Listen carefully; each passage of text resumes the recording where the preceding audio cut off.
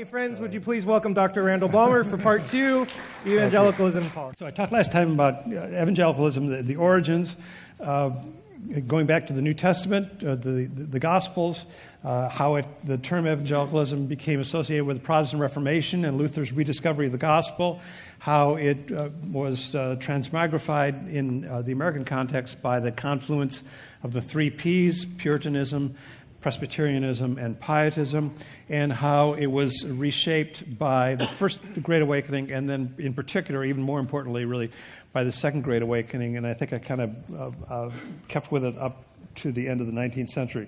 Let me take a little bit of a different approach since the turn of the 20th century. I think with a small amount of contrivance, it's possible to divide the 20th century in terms of evangelicalism and its attitude toward the larger society into 4 quarters. This is football season, so we'll stick with the quarters, right? 4 25-year periods. And there are different characteristics of how evangelicalism relates to the broader culture at each of those 25-year periods. So first from, say, 1900, 1901 to 1925, I would characterize that as an era of suspicion. That is, evangelicals are becoming suspicious of what's going on in the larger society.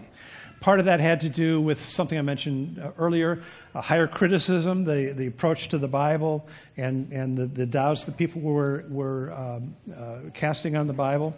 Also, you had Darwinism, right? Darwin's Origin of Species appeared on the bookstores in the United States on November 26, 1859. All 2,500 copies were sold out that day here in the United States. And I think it's probably fair to say that the effects of that book really were probably delayed by the onset of the Civil War. So it wasn't really until later in the century that evangelicals began to contemplate the effects of Darwinism on their own belief. Now, of course, taken to its logical conclusions, Darwin's scientific findings or his observations cast doubt on the literal reading of the book of Genesis, right? Now, I'm happy to go into that, take that detour, but I will just say in passing that I don't think that the first 2 chapters of Genesis were meant to be either science or history. It's part of the Hebrew literary tradition. And the purpose was to tell us something very important about the nature of God, the nature of the created world, and the place of humanity in that created world. It wasn't meant to be history, in my judgment. So these arguments about 7 24-hour periods, I think, really miss the point. Nevertheless, evangelicals in the early part of the 20th century were dealing or trying to deal with both higher criticism and its apparent assault on the integrity of the Bible, but also Darwin and his ideas. And so they became more and more suspicious of what's going on or what was going on in the larger culture. 1925 comes along, and the pivotal moment occurs in Dayton, Tennessee in July of 1925, the famous Scopes trial that takes place pitting Clarence Darrow against William Jennings Bryan in this contest, or at least apparent contest, over Darwinism, scientific approach to the world, and fundamentalism on the other side. What people don't remember about that trial is that actually Darwin won his case. That is, John T. Scopes, who couldn't remember if he'd actually taught Darwinism in the school or not, was nevertheless convicted of violating the Butler Act and fined $100, which Bryan offered to pay, by the way, after the verdict came in. But Bryan lost decisively in the larger courtroom of public opinion. He was portrayed mercilessly by, why am I blanking on his name? H.L. Mencken of the Baltimore Sun as this anti-scientific rube. And by extension, many evangelicals thought that the larger culture had turned against them and was really laughing at them because of Bryan's poor performance in the Scopes trial of 1925. So that brings on the second quarter of the 20th century for evangelicals, a time where they moved from suspicion to separation, where they separated themselves out of the larger society. This is the era, for example, when, in particular fundamentalists, but evangelicals generally, separated out of mainline denominations that they thought had become too liberal. They started their own congregations, their own denominations, their own Bible camps, Bible colleges. If you looked at the history of most of the Bible colleges around today, they trace their history to the 1920s and 1930s. That's when they all began. Moody Bible Institute is an exception, but that's probably worth talking about, but we don't have time to get into that. This is a time when evangelicals also formed their own missionary societies, their own publishing houses. They are separating from this larger culture during this second quarter of the 20th century, roughly from 1925 to 1950. They construct what I call an evangelical subculture.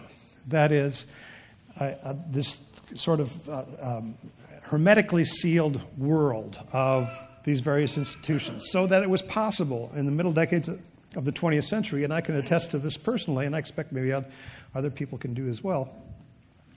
It was possible to grow up within this subculture and have very, very little commerce with anyone outside of that world. In my growing up, my friends were all associated with church, with my church. I had very, very few friends beyond that subculture. And it was an intentional subculture to keep us separate from the depredations of the larger world. Politics was part of that. Evangelicals were not involved in politics, certainly not in any organized way. Many not even registered to vote, in part because of the separatist thing, but also because of premillennialism, right? If Jesus is coming back at any time, why worry about voting? It's not going to do any good anyway, right? We're out of here. We're done.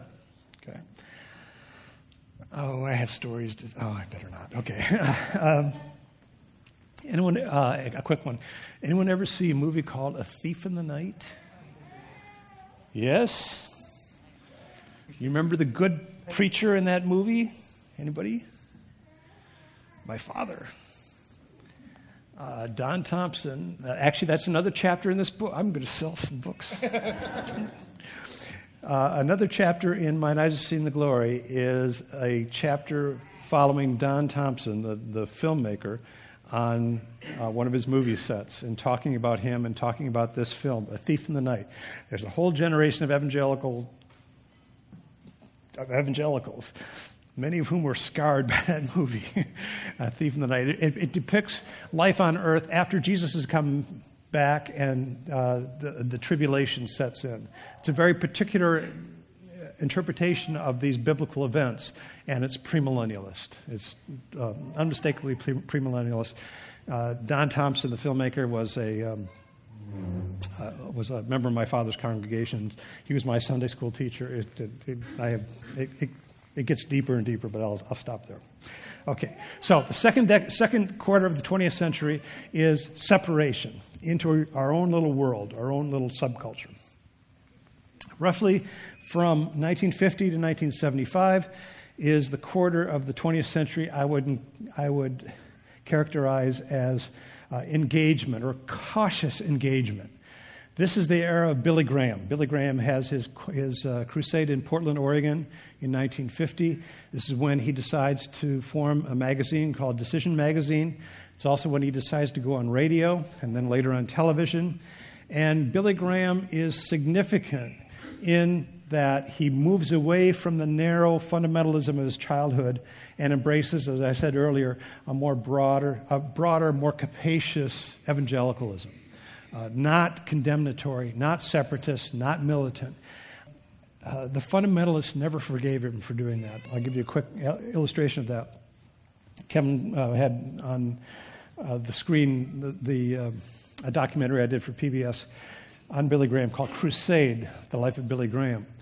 And when I was putting that documentary together, I wanted to interview a fundamentalist about Billy Graham. What happened in 1957 is that Billy Graham went to New York City, to Manhattan, and held a 9-week crusade in Madison Square Garden. Overwhelmingly successful. But in organizing that, it's the one on the right bottom there. In organizing that, he cooperated with the New York Ministerial Alliance, which included the pastors of some mainline Protestant denominations. The fundamentalists were furious. They never forgave him. So when I was doing this documentary, I wanted to interview one of them, so I wrote to Bob Jones Jr. down in Greenville, South Carolina, and said, I thought he might be interested because Billy Graham actually did a semester of study at Bob Jones College before he dropped out. And that's a whole story in itself, and went down to Florida instead. So I wrote to Bob Jones, and I said, I'm doing this documentary on Billy Graham, and I'd like to interview you for the documentary. And I get this very short letter in return, which I have somewhere in my files. It says, "Dear Mr. Balmer, I don't know how to tell you that I haven't the slightest interest in talking about Billy Graham, other than to say what I've just said. Yours sincerely, Bob Jones Jr." So, well, that wasn't going to work. So I decided to go for a telephone call instead. So I tried to reach Carl McIntyre. And some of you know that name. Carl McIntyre was one of the staunchest and flintiest fundamentalists of the 20th century, who died at the age of 96 just about 10 years ago, something like that. Actually, I wrote an article. I gave him he gave me the last interview before he died for an article I did in Christianity Today. So I got him on the phone finally after trying many, many times. And I made the mistake of saying that I was doing a documentary for PBS. And he launched into this diatribe about how PBS was a communist conspiracy and so forth. And I never got my interview with any of those fundamentalists. They were still mad at Graham for having organized this crusade in Madison Square Garden in 1957 and cooperating with the Ministerial Alliance. That gives you the sense of the separatism of the fundamentalists. Graham wanted to be more gracious and more accommodating to other groups. And he really sets the stage for that. In the third quarter of the 20th century. The fourth quarter of the 20th century I characterize as an era of worldliness. And that brings me to the topic that Kevin has assigned for me, that is evangelicals and their political engagement beginning in the 1970s. What happened in the early part of the 70s is that in the fall of 1973, there was a remarkable gathering of evangelical leaders in Chicago at the YMCA on Wabash Avenue over Thanksgiving weekend, 1973. And these 55 evangelical leaders crafted a document called the Chicago Declaration of Evangelical Social Concern. And I invite you to look at it for yourself. It's on the internet. Just put those words in, Chicago Declaration or the Chicago Declaration of Evangelical Social Concern, and make sure you say 1973. And what's remarkable about that statement, as you read through it, is that it is entirely consistent with my characterization of evangelical social activism in the 19th and early 20th century, earlier in this evening. That is, they decried the persistence of racism in American society. They condemned the growing gap between rich and poor in American life. They talked about the tragedy, the scandal of the persistence of hunger in an affluent society. They condemned the persistence of militarism in American life. Remember, this was at the tail end of the Vietnam War, so that was very much on the mind of many people at that time. And they reaffirmed their commitment to equal rights for women. It's a remarkable document. What happens after that document is that not quite 6 months later, down in Athens, Georgia, the governor of Georgia addresses the law school graduating class of the University of Georgia Law School.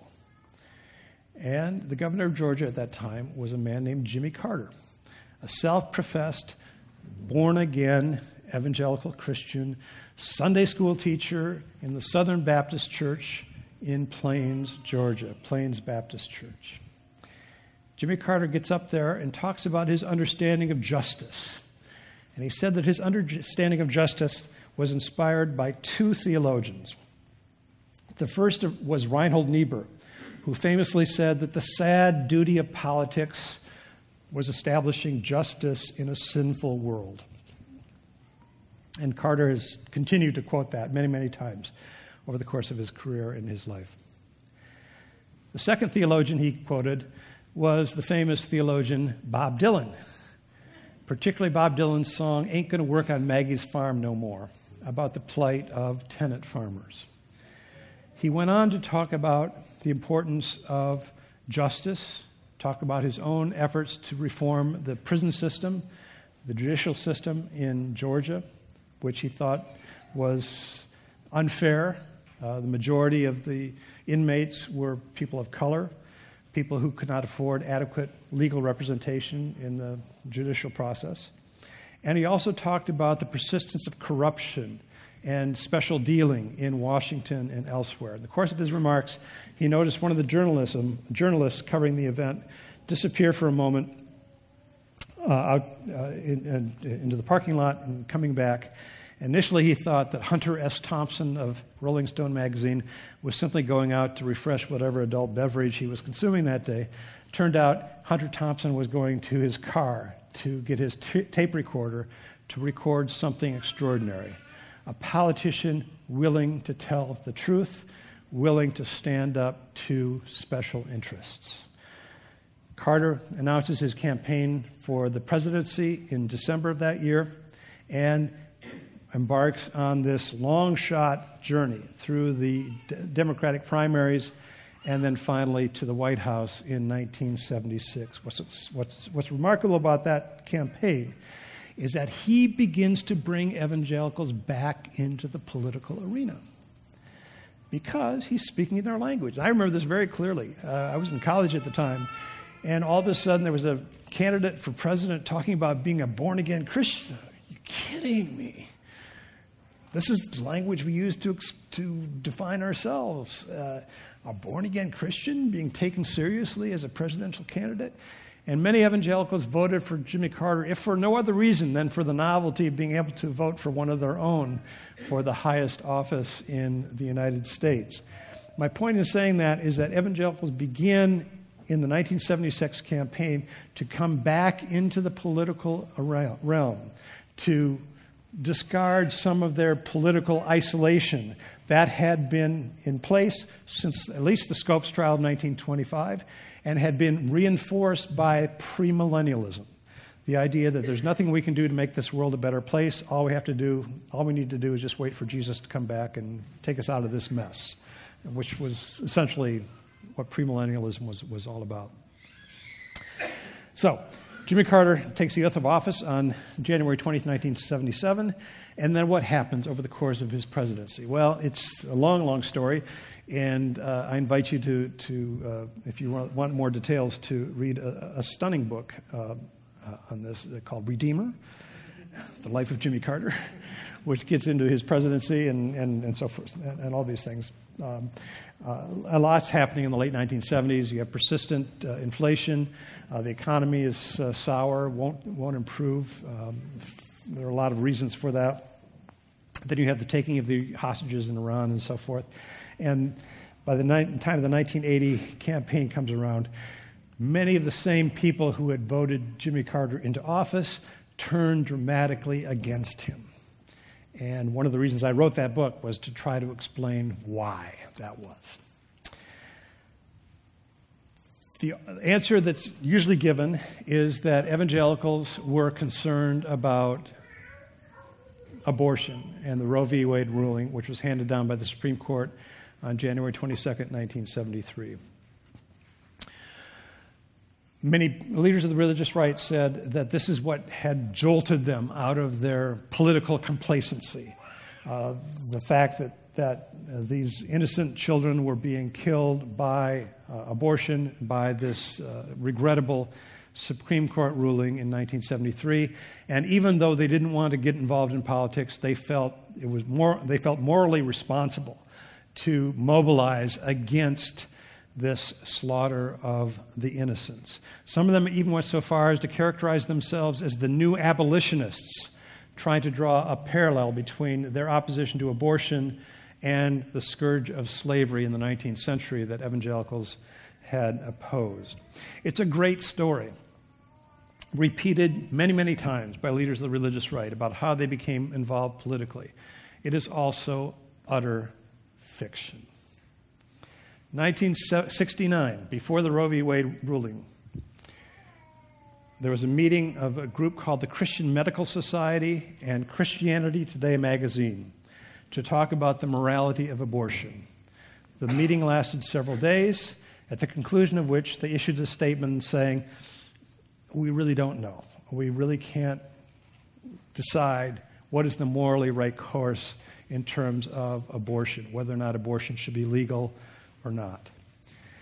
Meeting in 1971 in St. Louis, the delegates, or messengers as they call them, of the Southern Baptist Convention in St. Louis, Missouri, passed a resolution calling for the legalization of abortion. After the Roe v. Wade ruling, several prominent evangelicals, including W.A. Criswell, Wally Amos Criswell, pastor of First Baptist Church in Dallas, Texas, one of the most famous fundamentalists of the 20th century, issued a statement praising the Roe v. Wade ruling that legalized abortion as marking an appropriate boundary between private morality and public policy. W. Barry Garrett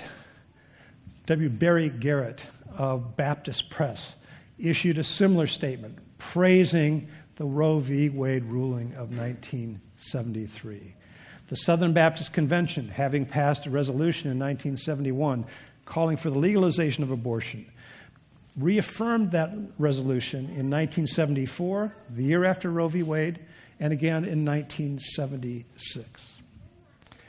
I call this the abortion myth. Abortion had nothing to do with the rise of the religious right. How did the religious right come about? It was a court ruling, yes, but it wasn't Roe v. Wade. It wasn't the Supreme Court. It was a ruling handed down by the U.S. District Court for the District of Columbia on June 30th, 1971, in a case called Green v. Connolly. Let me provide some context. One of the provisions of the Civil Rights Act of 1964 calls for anti-discrimination, anti-segregation measures in all public institutions. In Holmes County, Mississippi, as the desegregation orders were coming into effect in Holmes County, Mississippi, the number of white students in the public schools dropped the first year of desegregation from, don't quote me on the numbers, but something like 640 to 28. The second year of desegregation in Holmes County, Mississippi, the number of white students dropped to 0. At the same time, several churches were applying for tax exemption for their church schools, which we know as segregation academies.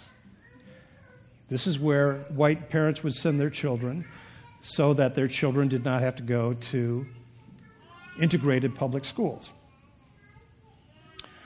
Several families in Holmes County, Mississippi said, this is not right, and they filed suit. There's a long history of what happened to that court case, but it goes up finally to the district court in the District of Columbia in a case called Green v. Connolly. And the decision is handed down on June 30th, 1971, that says, in effect, any organization that engages in racial segregation or racial discrimination is not, by definition, a charitable organization. Therefore, it has no claims on tax-exempt status. This is what got the attention of people like Jerry Falwell, who had his own segregation academy back in Lynchburg, Virginia. This is what gets the religious right organized as a political movement. It had nothing to do with abortion. It had to do with the defense of tax-exempt status at segregation academies or segregationist institutions. What happens, the machinery of this, is that the IRS then sends questionnaires out to many of these schools asking about their racial policies. One of those questionnaires goes to Greenville, South Carolina, Bob Jones University. And Bob Jones University says, yes, we segregate. God tells us to segregate. The Bible tells us to segregate, pretty much, is what they said. And we're not going to change our mind. And what happens then is that this case starts to go through the courts. And this is what serves as the catalyst for the emergence of the religious right in the late 1970s, not in 1973, as a reaction to the Roe v. Wade ruling. Evangelicals throughout most of the 1970s regarded abortion as a Catholic issue. It wasn't until 1979 that evangelicals began to climb on board of the abortion issue. How did that happen? What happens is that once they had mobilized to try to resist the IRS in the tax exemption cases, there is a conference call among the various leaders of the religious right. And Paul Weyrich himself, Paul Weyrich is the architect of the religious right. Paul Weyrich himself told me this directly. And I asked him point blank about this. He said, what happened is that there was a conference call. They said, we have the makings here of a political movement on this tax exemption case. What other issues can we talk about? And according to Weyrich, several suggestions were made from the various people on the phone line, and finally somebody said, how about abortion? And that's how abortion became part of the agenda of the religious right in the late 1970s, not in direct response to Roe v. Wade in 1973. Now, I'm not taking a position. I'm happy to do it, but I'm not here to say which is right or wrong. I happen to think that abortion is reprehensible. But I want to make the point that it was not abortion that got these people interested in politics. It had nothing to do with abortion. It was instead the defense of tax-exempt status for Bob Jones University and other similar segregated institutions. Now, let me get into the logic here a little bit. The defense on the part of Bob Jones University and other places was, we don't accept any federal money. Therefore, the federal government can't tell us how to organize our schools. Can't tell us who to fire and who not to fire and so forth. And by the way, I remember this growing up. As I mentioned earlier, my father was a minister for 40 years, and we would very often on Sunday evenings in particular have presidents of Bible colleges come through to raise money, recruit students, and so forth. And they had this shtick, talking about their place and so forth. But one of the things they all said is, we don't accept any federal money, therefore the federal government can't tell us who to hire, who to fire, who to admit, not to admit, and so forth. This was just part of their whole shtick. Bob Jones University tried to make the same case, but the flaw in that logic is what? Sorry? Yes, tax exemption is a form of public subsidy, right? Absolutely. Now, the example I give is before I moved up to Vermont from Connecticut, I was pastor or rector of two different Episcopal congregations. And one in particular was in Washington, Connecticut, and St. John's Episcopal Church was right by the town square on the top of the hill in a fairly affluent community. We paid no property taxes, no income taxes, no taxes other than Social Security for employees of the church, which is standard. But we still benefited from the services in the community. So if the place had caught on fire, the fire department would show up and put out the fire, even though we didn't pay for fire protection because we didn't subsidize the municipality to do that, which meant that everybody else in the community had to pay a little bit more to make up the slack. No, I'm not taking a position on if that's good or bad. Actually, I think it's probably appropriate, but that's a whole other conversation. But the point is that tax exemption is public subsidy. You can't argue around that. If anybody wants to try, I'll listen, but you can't argue around that. So when Bob Jones University said, we're going to keep our own racial policies and our tax exemption, the government appropriately said, no, you can't do that. Well, what happens in that case? That case goes all the way to the Supreme Court in the fall of 1982. And at that point, the Reagan administration was prepared to argue on behalf of Bob Jones University that it could keep both its racial policies and its tax exemption. The outcry was so great that the Reagan administration backed away. The following May, the decision was handed down 8-1 against Bob Jones University. And my little footnote on this is that the sole dissenter in that case, that is the sole justice who defended Bob Jones University, was William Rehnquist, the man Reagan later elevated to Chief Justice of the Supreme Court. I'll let you do with that what you want to do with that, but that's what happened in that case. So when we talk about the religious right, and people say it began in opposition to abortion, it's utter fiction. It did not. It began as a way to defend segregation, essentially, in places like Bob Jones University and others. Now, I think I've got to move to today in about 3 minutes, right? This has been an odd, strange trip in this presidential election year. And we're not there yet. We're not through it yet. And people have asked me, and I think Kevin at least indirectly has asked me, how is it that evangelical leaders are supporting one of these candidates who... Which one? and not the other. Well, oh boy. Yeah. So I actually I tried my hand on it at this, and I wrote a piece for the Washington Post about this. My argument was that, and it is, that the problem for the religious right is that they sold their soul to Paul Weyrich and to the Republican Party in the late 1970s. And by the way, they did so to cast one of their own, Jimmy Carter, out of office in 1980. There's many, many ironies in all of that. And if you want to get into that, I can recommend a wonderful book. It's called Redeemer. And in so doing, I think evangelicals traded away their birthright as taking the part of those on the margins of society. So when Ronald Reagan gets into office, what is the first thing he does? One of the first things he does is revise the tax codes so they're overwhelmingly favoring those who are the most affluent in society, to the detriment of everyone else. This is when the homeless scourge begins in earnest in American society after the revision of these tax codes. And so when that happens, the religious right is silent because they'd already sold their soul to Paul Weyrich and to the Republican Party. And for most of the time since 1980, the Republican Party's most reliable constituency has been evangelical voters, white evangelical voters. I want to be careful to point that out.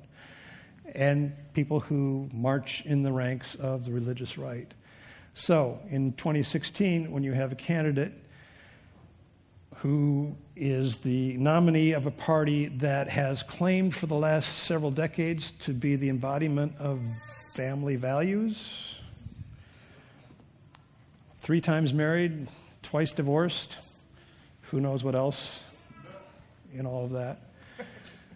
You have evangelicals who have either gone silent or become complicit in the campaign of this, horrible man who represents everything inimical, in my judgment, to biblical values or evangelical principles. And I think it has to go all the way back to the late 1970s when they threw their lot in with Paul Weyrich and the far right reaches of the Republican Party. And having done that, they feel they can't retract. They can't make amends. And so they're stuck with the Republican nominee who I think is a pretty pathetic example of evangelical values and evangelical principles. So that's the short version, I think, of where we are right now. So. You want me to keep that in the MP3 when I post it online? Oh, that's fine. Okay. I stand by my, I stand by my words. All right, thank you Okay. for sharing. Please come have a seat.